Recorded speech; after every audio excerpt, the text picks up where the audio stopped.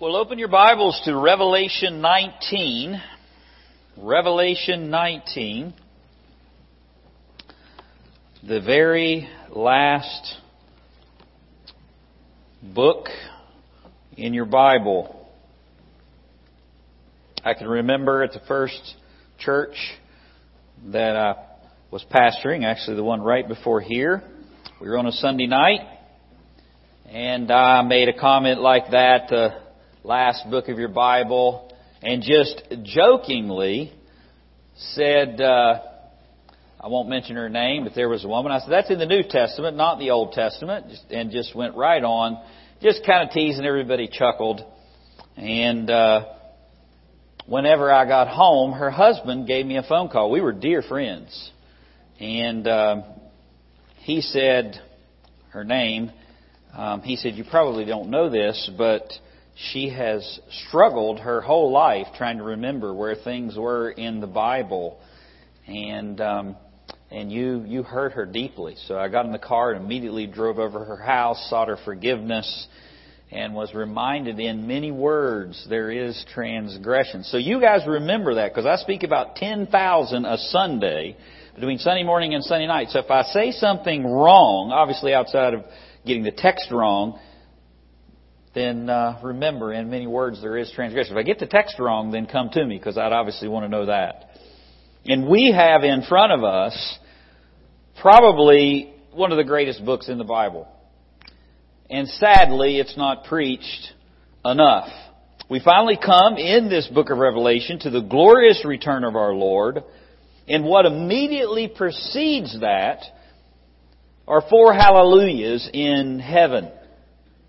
Heaven always speaks before earth does. And in the introduction of Revelation 19, we find heaven filled with praise before this praiseworthy thing comes to pass on earth. There are many errors in Catholicism, but getting that out of order is probably one of the most significant. Catholic dogma teaches that the church has the power to bind things on earth, and then heaven follows. That declaration is carried out in heaven. That's the whole idea. The Pope can assign an indulgence and draw down from heaven the treasury of merits. The Pope declares something on earth, and then heaven has to follow that declaration. They take that from Matthew 16, where Jesus gives Peter the keys of the kingdom. And this obviously is what drove Luther nuts and caused him to begin the Reformation. They take Matthew 18, where Jesus says, whatsoever you bind on earth shall be bound in heaven. But the original language is very particular. It's in the perfect tense, meaning it's something already bound in the past and stands that way forever. So Jesus is saying to Peter, whatever stands bound in heaven, that you declare bound on earth. It's not the other way around. Peter, the church, does not have autonomous authority. Heaven doesn't follow the church follows heaven. And heaven's truth, and heaven's directives are mediated through the Word of God. Peter, me, anyone else is simply to declare what heaven has already established. And Revelation 19 gets that pattern right. It begins in heaven and then is played out on the earth. And so in Revelation 19, heaven is declaring what has already been established and is about to come on the earth. Jesus will come. He'll wipe out His enemies, and He'll bring His millennial kingdom and then eternal kingdom.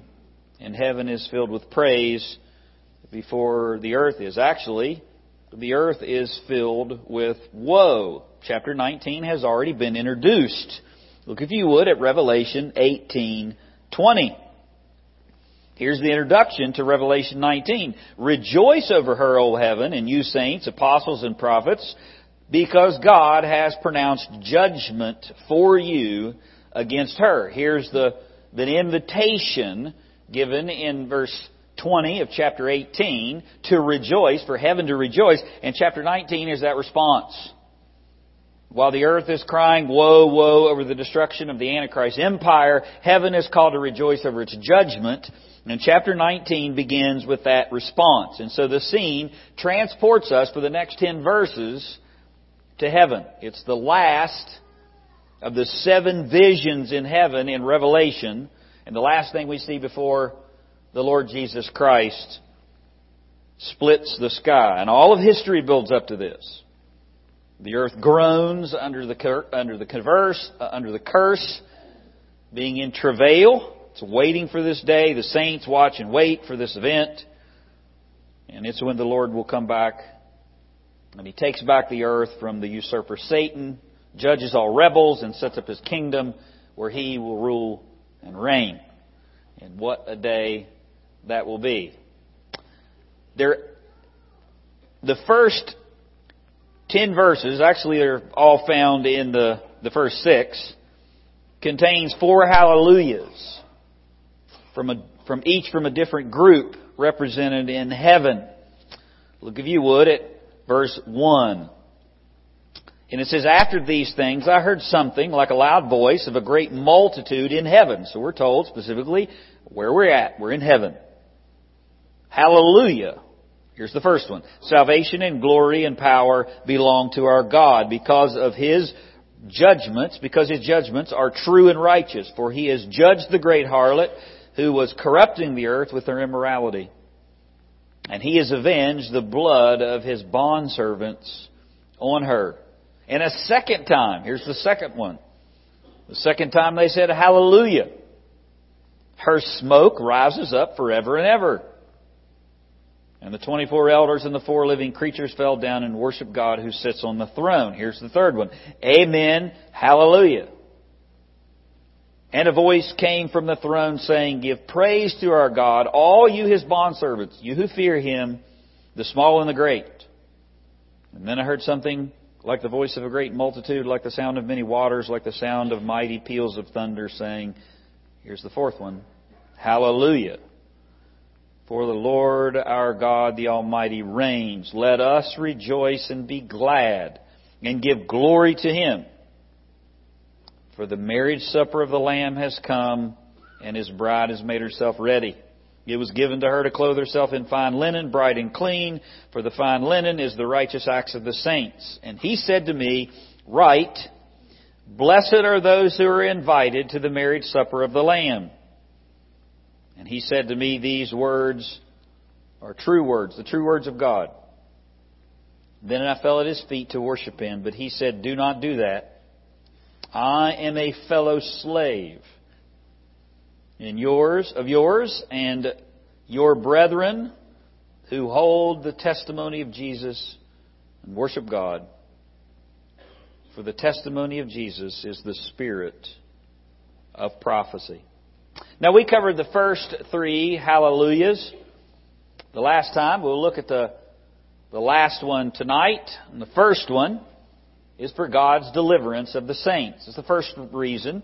First hallelujah, the reason it's given, is for God's deliverance of the saints. Look, if you would, again in verse 1. They're praising Him.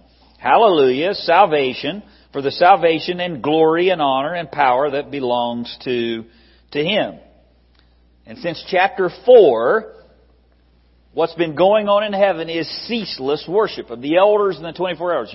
We get transported into the throne room in chapter 4 before that great scene where heaven is searched and there's none found worthy. But then there's, behold, the Lion of the tribe of Judah, and the four creatures and the 24 elders are falling down before the Lord, crying, "Worthy, worthy." Ceaseless worship. It's been going on for all eternity. And we get to see that picture in chapter 4. Well, what's going on in heaven after the judgments fall? After the seals are unfurled and the wrath of God is poured out on the earth. Now we go back to heaven and we find that same worship is still taking place after the judgments. There's still praise and honor and worship to the one on the throne. But now hallelujah, as we said, is added to that praise. And what is getting ready to come is the reign of Christ, His righteousness and justice and peace. And that brings the hallelujah for the destruction of evil. If you would, at verse 3, here's the second one. A second time they said hallelujah. Why? Her smoke rises up forever and ever. Who's her? Well, that's the woman, Babylon, both the Antichrist false religion and false system. The same group in heaven, but this time they say praise the Lord for a different reason. It's for God's permanent destruction of evil. We've already destroyed it on the earth, but look at what this says. It rises up forever and ever. That's eternal smoke. That's smoke from the lake of fire. So that's the praise. Throughout all eternity, there will be a reminder of God's permanent destruction of evil. Don't you long for that day? I long for that day. And heaven is a reminder of God's grace, His graciousness, and hell is a reminder that God is just. And the 24 elders throw in their praise and they agree. And so the third hallelujah is for God's divine redemption. Verse 4. The 24 elders and the 4 living creatures fell down and worshiped God who sits upon the throne, saying, Amen, hallelujah. Now we already saw these creatures and these elders in chapter 4. The 4 creatures are the holy angels that protect, if you will, God's holiness. They're closest to the throne. And the 24 elders can be identified by their attire. Now their dress is not delineated here, but it is described in chapter 4. They have a white garment and they wear a victor's crown. And Jesus just told the Laodiceans right before that in the 7 letters to buy from me a white garment so that you may cover your spiritual nakedness. And the crown that they wore, or that they wear, is a unique word. It's a Stephanos. It's not a diadem. We sing the song, crown him with many crowns. We talk about a diadem. This is a wreath, a crowned wreath that's given to victors. And so Jesus promises the crown to the loyal believers in Smyrna. Be faithful unto death and I'll give you the crown of life. I'll give you the Stephanos of life. And so the number of 24 comes from the priesthood serving in the heavenly temple. So here's all of the saints that represent the totality of God's redemption singing this hallelujah in heaven. They've overcome. They've been made righteous. They've been given righteous garments by Christ. They've overcome the world, the flesh, and the devil. And they're serving in the very presence of God. And so they give hallelujah for God's divine redemption. And both of these groups add their affirmation. And they say, Amen. Hallelujah. Amen, I agree. His justice and deliverance is right. Praise the Lord for His redemption. God's plan from the ages is seen fulfilled in heaven, and it's about to be fulfilled on earth. And so the elders rejoice. But the last hallelujah is for us. And it is hallelujah for God's devotion to His church. Now you're up to speed. And now we get to press the accelerator down. Look, if you would, at verse 5. There are 4 responses between verse 5 and verse 10 that really help you understand this hallelujah for this devotion, God's devotion to His church. Did you know that Jesus is devoted to His church? He is. And if you're part of His church, He's devoted to you. It's not just a personal salvation. Of course it is. No person can pluck you from the Father's hand. But Jesus shed His blood for His church. He loves His church. He protects His church. He's devoted to His church. And He has a future for His church. And the first thing that will help you understand this devotion is what they praise Him for. Look at verse 5. And a voice came from the throne saying, Give praise to our God, all you bondservants, you who fear Him, the small and the great. So notice that the scope of praise has widened. It's no longer just the 4 elders, or just the 4 creatures and the 24 elders. Now it's all who fear Him, small and great. And what are they to praise Him for? These are the martyred saints from the tribulation. They've already spoken. The elders and the angels have spoken. Now all of heaven and earth, small and great, is to give praise. And it's in the present tense. Keep on praising Him. And they do. And that's what you find in verse 6. Here's the praise. Then I heard something like the voice of a great multitude, like the sound of many waters, like the sound of mighty peals of thunder. The praise is deafening. It's like waves crashing. Have you ever stood beside a really, really big waterfall? No, I've never been to Niagara Falls. How many of you have been to Niagara Falls? A bunch of you. Have you stood beside it? It's deafening, I hear. It's just, you can't hear anything. That's what this praise sounds like in heaven. It sounds like waves crashing. It sounds like thunder booming. And look at what they're saying at that velocity. They're saying, "Hallelujah, for the Lord God our Almighty reigns." He is the Lord God Almighty. That's used 9 times in Revelation. It means He's omnipotent and that He's sovereign. He has all power. He's in absolute control. And they're rejoicing because He's about to take back His rule. He never ceased to be in control. He never ceased to have control over the earth. You don't believe that? Just go to the book of Job, where Satan comes from the earth and he has to receive God's permission to be able to do anything to a saint on the earth.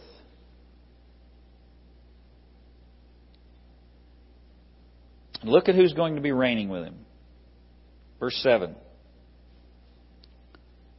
That's the second. What they praise Him for and what we're to rejoice about.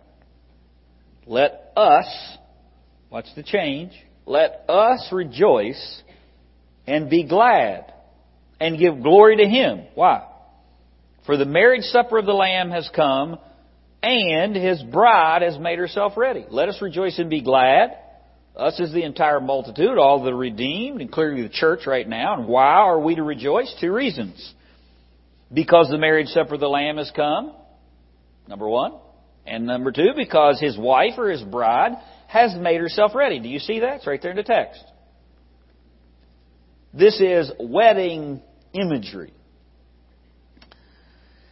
Now, I don't know. I've done a lot of weddings. I have no idea how many. And it seems to me, this is just a human observation, there are 2 things that men don't enjoy doing. Number 1 is getting their picture taken. Do you enjoy getting your family portrait made? I don't enjoy that. And number 2, it doesn't seem like guys enjoy weddings as much as women do. Now, that's just an observation. I could be wrong. And if you like weddings, then more power to you. That's wonderful. But whether you're a man or whether you're a woman, you're going to enjoy this wedding if you know the Lord Jesus Christ. Jewish weddings consisted of 3 stages. We get some of the things that we do from the Jewish wedding, the background, and also from Roman, the ring, and all of that type of stuff. And you've heard this before, I'm sure, but it's important to go over it again. Jewish weddings consisted of 3 stages. There was the betrothal. That's when the agreement was made and a payment was made for a future marriage. It was an arrangement made, typically between the parents. An agreement was made. Johnny's going to marry Susie. Okay, we'll work that out. And you're going to pay, you're going to have a dowry, you're going to be some down payment, and that's going to be given to the father of the bride-to-be. And there was a contract that was made, and they were treated like a married couple, even though they hadn't said the vows yet. That was the first phase, betrothal. The second phase was a procession and then a ceremony where the bridegroom comes from the father's house to wherever the betrothed bride was. He gets her in a big procession and then they celebrate all the way back to where they're going to, the father's house where they're going to give the vows. He brings the bride-to-be and celebrations ensue, and that lasts for several days. And then that included the vows. The final phase was the consummation supper. It was a feast that was at the end, typically in the evening. And once they'd reached the groom's father's house, they had a marriage supper and they invited guests to this supper. And at the end, somewhere in the middle of the celebrations and the feast, the vows have already taken place. Betrothal has obviously already happened. While everybody's celebrating, the bride and the groom disappear and they slip off and they begin to live together from that point forward. The celebrations could last several more days after that, and they would be with the family and with the friends and with the invited guests, and they would be rejoicing for the couple. The couple wouldn't be there, and obviously that night, and then they would come back into the picture, and it was very festive. And Jesus uses this imagery in the New Testament, doesn't He? Where does He use it? Well, He kind of unfolds it in phases. Mark chapter 2, notice how early this is, when the rulers questioned Jesus and His disciples why He wasn't making them keep the traditional fast. These were not fasts that are found in the Old Testament. These were the added fasts that the scribes and the Pharisees had placed there in order to gain extra righteousness. And whenever they rebuke Jesus, Jesus says, "Can the wedding guests fast while the bridegroom is with them?" Who's He talking about? He's the bridegroom, right? As long as they have the bridegroom with them, they cannot fast. The days will come when the bridegroom is taken away from them, and then they'll fast in that day. So Jesus obviously is the bridegroom in that. You see that? My pastor said, nod your head, shake your fist at me, grunt, do something. Yes, you see that, right? All right. So Jesus is the bridegroom. Now here's another very familiar one. Matthew 25, right? This is not all 18 verses, but it's the beginning. It's the parable of the virgins. Then the kingdom of heaven is like. The coming of the kingdom of heaven is going to be like this.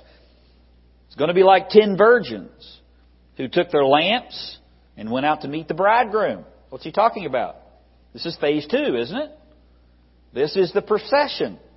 The bridegroom has left his father's house, and he's bringing a big procession in his train, and he's going to come to the bride's house and get her, and he's going they're going to make a big train procession back to the celebration.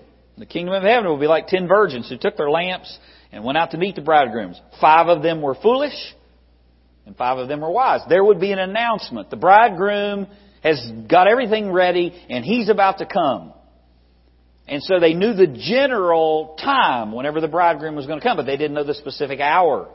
They didn't know exactly when he was going to be passing this way. So here's 10 virgins that are invited to the wedding, and they go out, and they've got their lamps because it's going to happen. It could have happened during the day. It could happen at night. And 5 of them have oil, and 5 of them don't. You've heard this parable before many times. And when the foolish took their lamps, they took no oil in them. But the wise took flasks of oil in their lamps, and as the bridegroom was delayed, they all became drowsy and slept. And then you know the rest of the story. The ones that had no oil were unprepared. And so put these two things together. The first one, Jesus is the bridegroom. And here, He's the bridegroom coming. He's bringing the kingdom, like when the groom comes. So His bride, as His bride, you better be ready. You better have your lamp, and you better have your oil, because you don't want to miss that. So here's the bride and the coming. The bridegroom and the coming. Now where's the bride? Well, it's in a very familiar passage of Scripture, so I want you to turn to John 14. You know this passage of Scripture. You probably memorized this passage of Scripture. And you may know the wedding imagery here, but if not, here's where the bride is revealed. The bridegroom's been revealed. The fact that the bridegroom is coming for the bride is revealed. And now John 14 tells us who's the bride.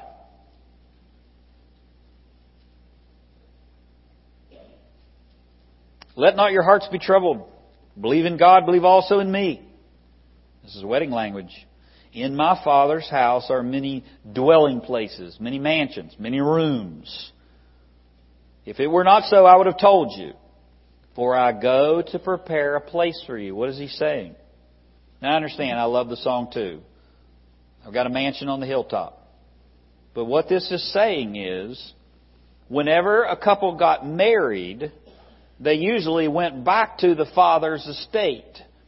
And once the betrothal was made, the groom-to-be would go back and make preparations during the betrothal period for the wife. He would build a room.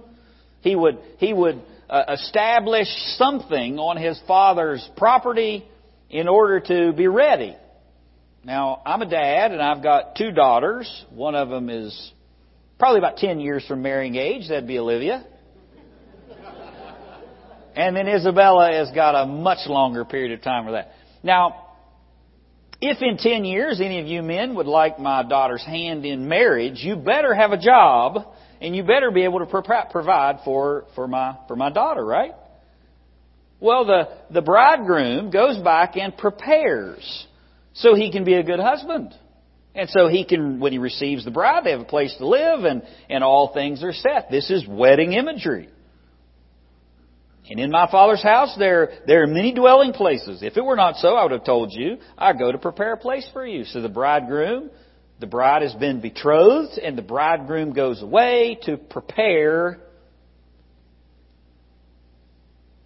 And if I go prepare a place for you, in verse 3, I will come again and receive you to myself, that where I am, there you may be also. Hallelujah. Isn't that good stuff? The bridegroom is coming. What Jesus reveals, what He says, He's always used wedding language. He's the bridegroom, and so the guests can't fast when the bridegroom is there. It would be inappropriate to do that. He's the coming bridegroom, so you better be ready because you don't know the hour in which the bridegroom is going to pass and might be delayed. And now, in John 14, right before He goes to the cross, He uses wedding language again. And He reveals who the bride is. And the bride is the church. And Jesus promises He is bound to His bride and He's going to return for her. And when He does, He'll take her to His Father's house and they'll live together forever. Even the passage that we quote all the time in witnessing about Jesus being the only way has a wedding emphasis. Look, if you would, at verse 4. And you know the way where I'm going. Where's He going? My Father's house. He's already said that. And Thomas said, Lord, we do not know where you're going, and how do we know the way? And Jesus says, I'm the way, the truth, and the life. No man comes unto the Father but by me. And look at verse 7. If you'd known me, you would have known my Father also. And from now on you know Him and have seen Him. If you'd been betrothed to a groom, you know the father of the groom. The only way to get into the family and to live there was through the groom. And you wouldn't expect to be able to live with a stranger. But if you're married to someone, then your in-law's house was open to you as well. And if that wasn't plain enough,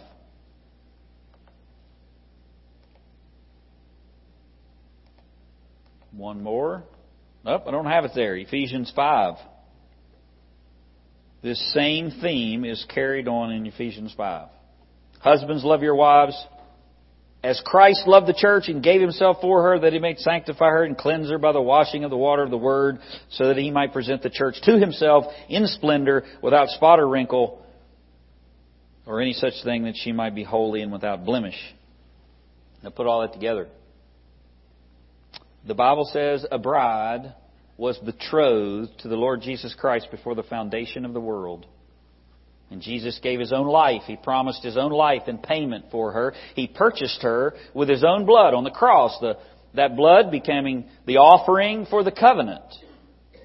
And after securing His bride for all eternity, He has gone away to complete the preparations for the marriage celebration.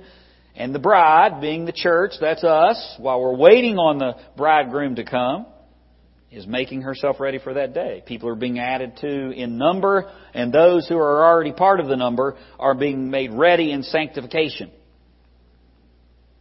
And when Jesus comes again, He'll come dressed in the splendor of a bridegroom, which we're getting ready to see, to receive His church and take her to His Father's house for the great wedding celebration called the marriage supper of the Lamb. And from that point, Christ and His bride will be together forever in undiminished joy. And that marriage celebration is about to take place. And so we are told to rejoice. Turn back to Revelation. Look at verse 7. We're to rejoice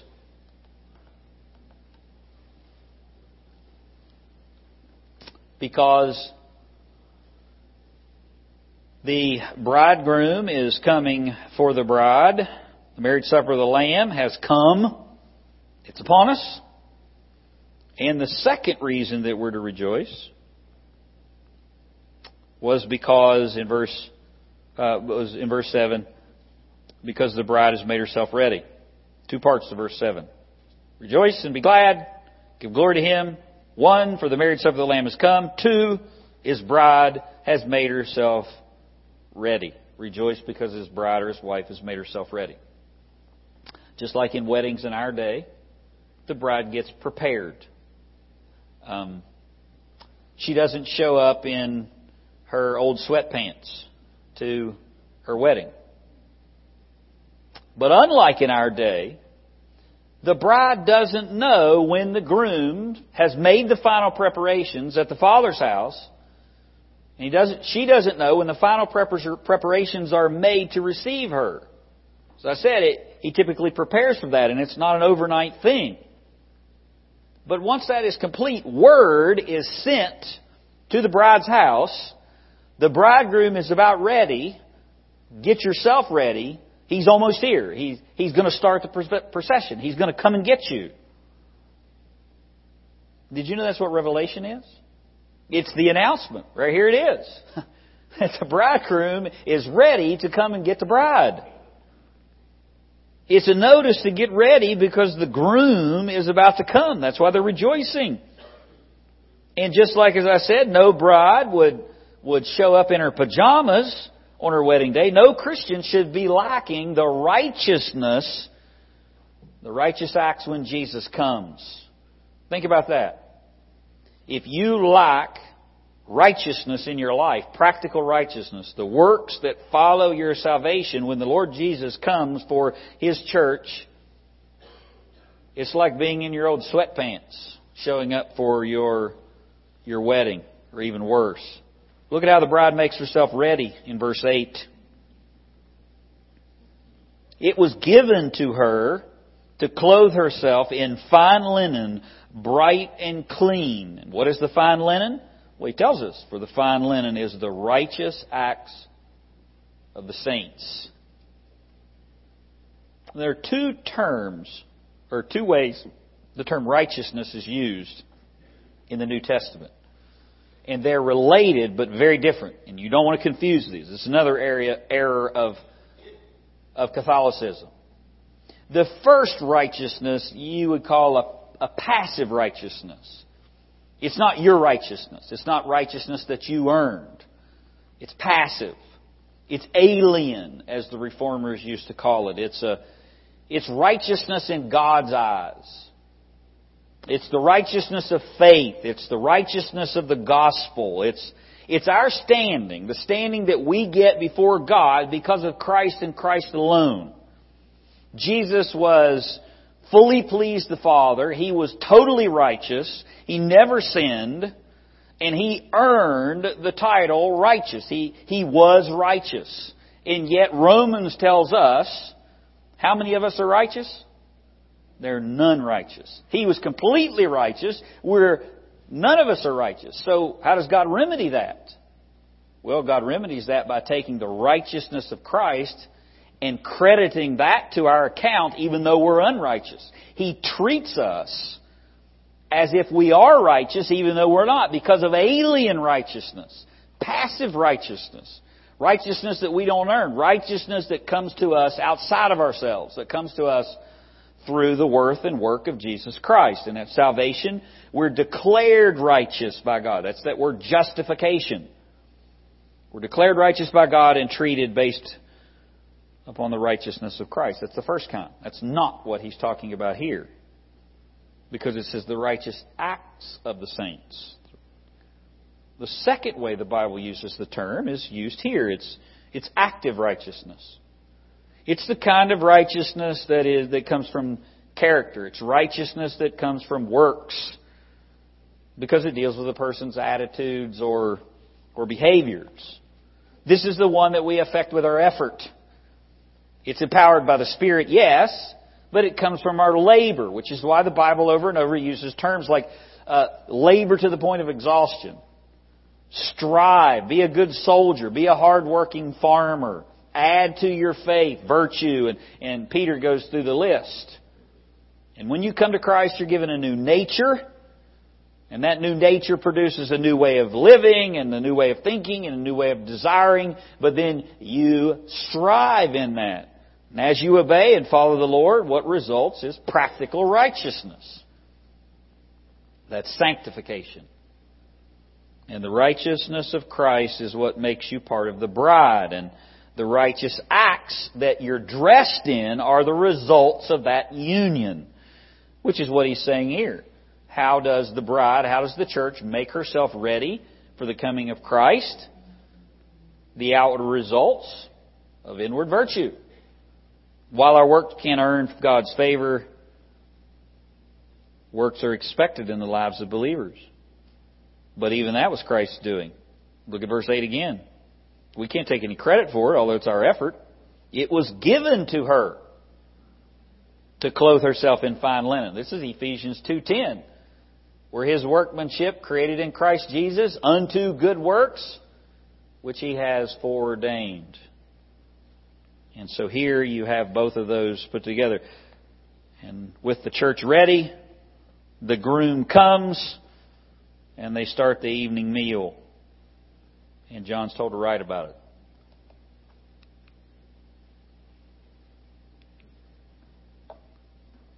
And John's told to write about it. Now it was working and jumped ahead 3 times before. Can you control it? All right. Well, you'll see it up there in a minute. Just listen. Here's the third key. It's what John is to write. What they praise him for, what we are to rejoice about, and what John is to write. Look, if you would, at verse 9. Then he said to me, write, blessed are those who are invited to the marriage supper of the Lamb. And he said to me, these are true words of God. Now don't miss this. In verse 8, there's the bride. You see that? The bride is clothing herself in fine linen.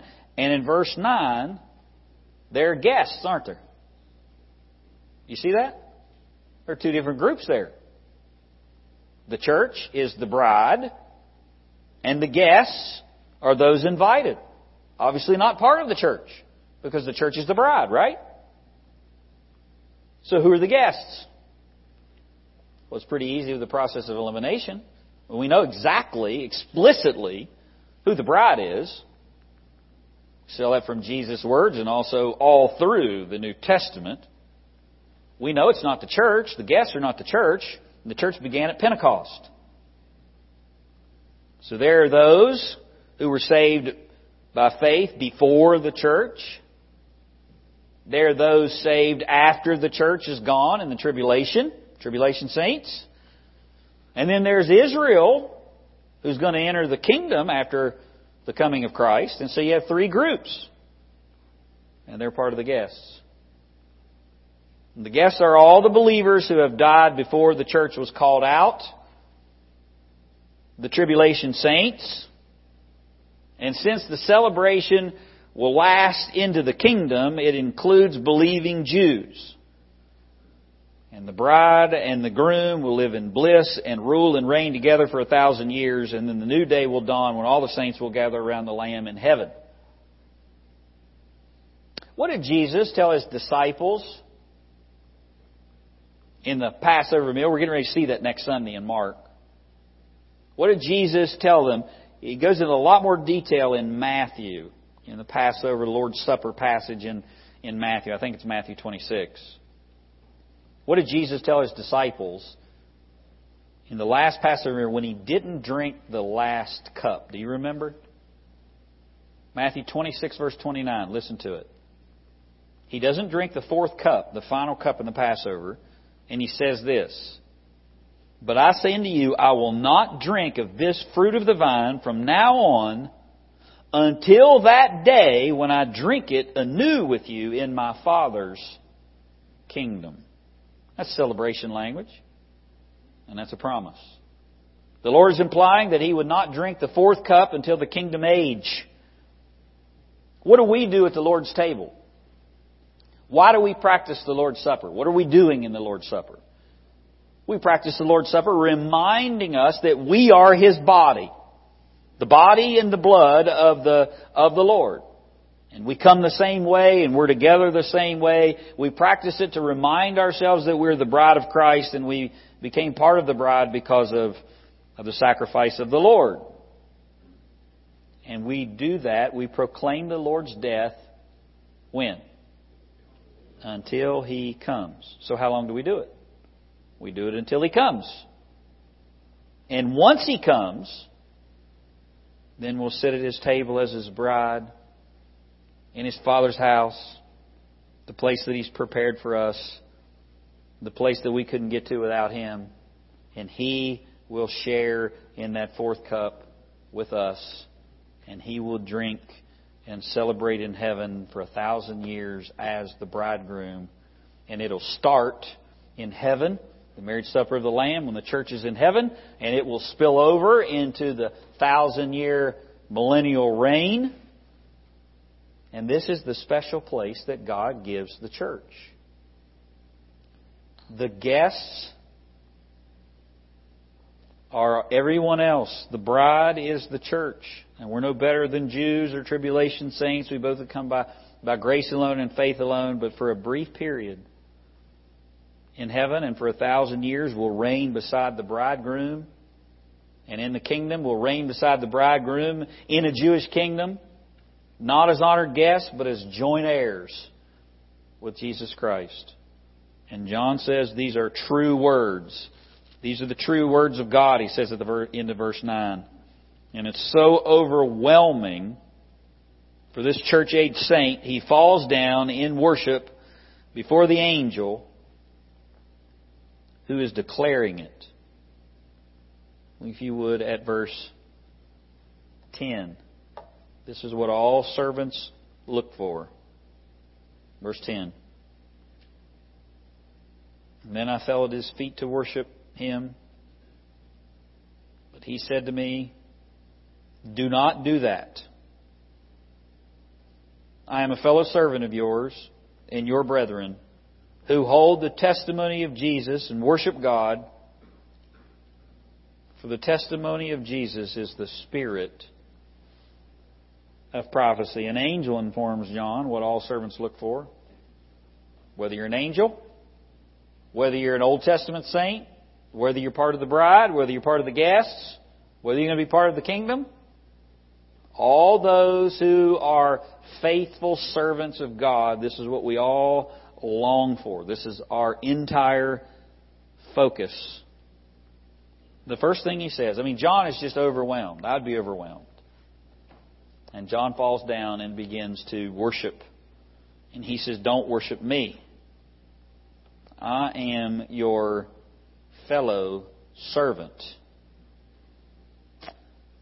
I can remember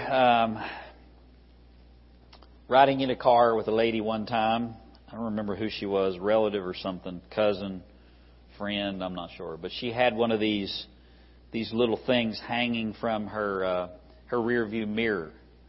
And it was a little angel. It had wings, and that was, she informed me, that was her guardian angel.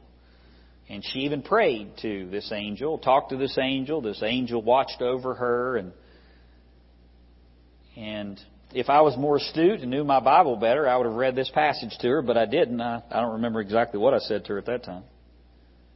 But the first thing that we see is the Bible forbids the worship of angels. The Bible forbids the praying to angels. Angels can't answer your prayers. Only Jesus can. Saints in heaven can't answer your prayers. Only Jesus can. Jesus' mother can't answer your prayers. Only Jesus can. And so this angel does the right thing. He says, get up. Don't do that. The second thing he says is angels are servants like us. Hebrews chapter 1 tells us one of the ways that they minister. They're ministering spirits, serving for the sake of those who inherit salvation. And so one of the ways that angels serve, that serves the church. And the word used here for servant is two words put together. It's syndulos. Doulos is the word for slave. A fellow slave is what he's saying. He's saying the angels are servants of Jesus. And we are servants of Jesus. And together we're fellow slaves. Kind of elevates. We're not greater than the angels. The angels aren't greater than us. And why? In what way are we fellow servants? Well, he tells us right here in the passage, verse 10. Do not do that. I am a fellow slave, a slave of yours and of your brethren who hold the testimony of Jesus and worship God. There are good angels and bad angels, aren't there? There are elect angels and fallen angels. And this is obviously one that holds to the testimony of Jesus and the worship of God. And that's because we all hold the testimony of Jesus and worship God. That's why we're fellow slaves. And he says this is the spirit of prophecy. Look how he ends this. For the testimony of Jesus is the spirit of prophecy. An objective genitive for you Greek eggheads. And Jesus Christ is the common thread of all prophecy, Old and New Testament. They both have the same theme. And Jesus is not found in every verse in the Bible, but every verse in the Bible links together and points to the Lord Jesus Christ. Old and New Testament have the exact same theme. The prophecy of Jesus Christ. Isn't that what the Bible has been saying from Genesis chapter 3? And all from since that point. There's the creation. There's the fall. There's the curse. And what does God say after He curses? Rather than ending it all, folding it all up and starting over, He doesn't do that, does He? Which He could have. He said, if you eat of this tree, you'll surely die. And rather than dying physically and eternally, they only die physically. And then God makes a promise to Eve. And there's a seed that's going to come from the woman. It's a prophecy. It hasn't happened yet. Now Eve expected it to happen right then. And so she names her first child, I've begotten a man from the Lord. I think this is the one that's coming. And obviously we see that unfold very clearly. It's not the one. You have Cain and you have Abel. You see how bad the fall was, and you can still see God's promise. And then you go on from Noah and how wicked it was, and God destroys the earth, and then the Tower of Babel, and then the line of Abraham comes along. From the tents of Shem will come blessing. So out of one of the sons of Abraham, that promise continues along. And guess who is from the line of Shem? Well, it's Abraham's father, or Abram's father. And so then we find it's going to come from one of Noah's sons, and who it is, and now we find out his name. It's going to come through Abram, who has then got an unconditional covenant made with him, that a seed's going to come from Abram, now it called Abraham, and it's going to be the promised one. And he's going to come, that seed's going to come well after either one of them can have children. Well beyond human ability. The seed will come. And then from Abraham, Isaac, to Jacob, to all of Jacob's wicked sons. And then you find Joseph. And then Joseph ends up in Egypt. And they go into Egypt as a family of about 70 people. And it's God's incubator. And when they come out of Egypt, even though they fall under hardship. They're there about 400 years. They fall under hardship. God uses Egypt in order to grow them into a great nation. And they come out several million. God raises up Moses, the deliverer, and leads them out and leads them back to the promised land, the land that God promised to Abraham. And they come into the promised land, and now God is going to be their God, and He's going to be they're going to be His people. And so the promise is yet to come, and so the law and all the ceremonies are there to regulate a holy God in the midst of an unholy people. And what are all the sacrifices about? What's Passover about? What is all of that about? These are all shadows and prophecies until the seed comes, right? There's a throne that's going to come. There's a king even after they go in there. After they go in and they get the commandments, and after Moses, and Moses dies, and then Joshua, and then you go into the dark ages, if you will, and then they cry out for a king, and after the prophets and Saul, and now you have David that comes along, and then the kingdom gets divided, goes up and down and up and down until a period of silence where there is no prophet, there is no revelation. And after several hundred years, behold, there's one crying in the wilderness, John the Baptist. And he is there to prepare God's people for the coming one. The prophecy that was given a long time ago. And he's still fulfilling that prophecy. And he's saying, there's one coming after me, and I'm not worthy to unloose his sandals. He's greater than I. He must increase, I must decrease. And how's He preparing? Repent. The kingdom of heaven is at hand. You're not earning righteousness yourself through the law or through the ceremonies. You need righteousness. You need that alien righteousness that will come to you only through the Lord Jesus Christ, the promised one. And it's a spirit of prophecy. And then that same Jesus comes and fulfills prophecy. What does Jesus say whenever He comes, when John sees Him? Behold, the Lamb of God who takes away the sin of the world. And He gets down in the water and basically says, baptize me. And John says, you need to baptize me, right? And Jesus says, fulfill all righteousness. He steps forward as the substitute for Israel. And as the substitute for Israel, He's baptized. And what does God declare from heaven?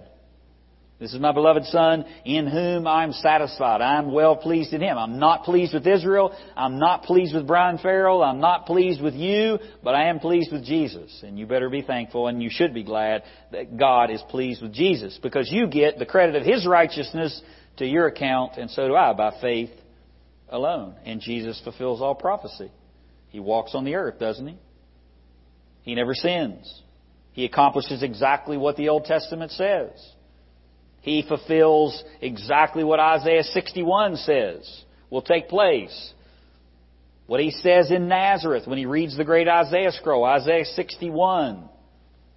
He says, this day this has been fulfilled in your ears. Proclaim the acceptable year of the Lord. Free the captives. He's fulfilling everything that the Bible says, the prophecy says. He comes from Bethlehem, fulfilling Old Testament prophecy. Nazareth, fulfilling Old Testament prophecy. And then He dies, lays down His life, goes as a lamb to the slaughter. He opens not His mouth, just as Isaiah 53 prophesies. He's buried. He raises from the dead, just as Isaiah 53 prophesies. He ascends into heaven, just as Isaiah 53 prophesies. He establishes His church, just as Jesus prophesies. The church will go to the utter ends of the earth, just as Jesus proclaims. And that's exactly what happened in the book of Acts. And it's still going on and on. And you know what else Jesus prophesied? He's coming again for His church. And that's what's going to happen one day. And when that happens, the bridegroom will come for the bride, and will be part of that great celebration that will begin. And it will spill over from heaven into earth, in the millennial kingdom, and then we'll all be gathered around the throne. And the prophecy of Jesus Christ, Old and New Testament, has the exact same theme, and that's your testimony.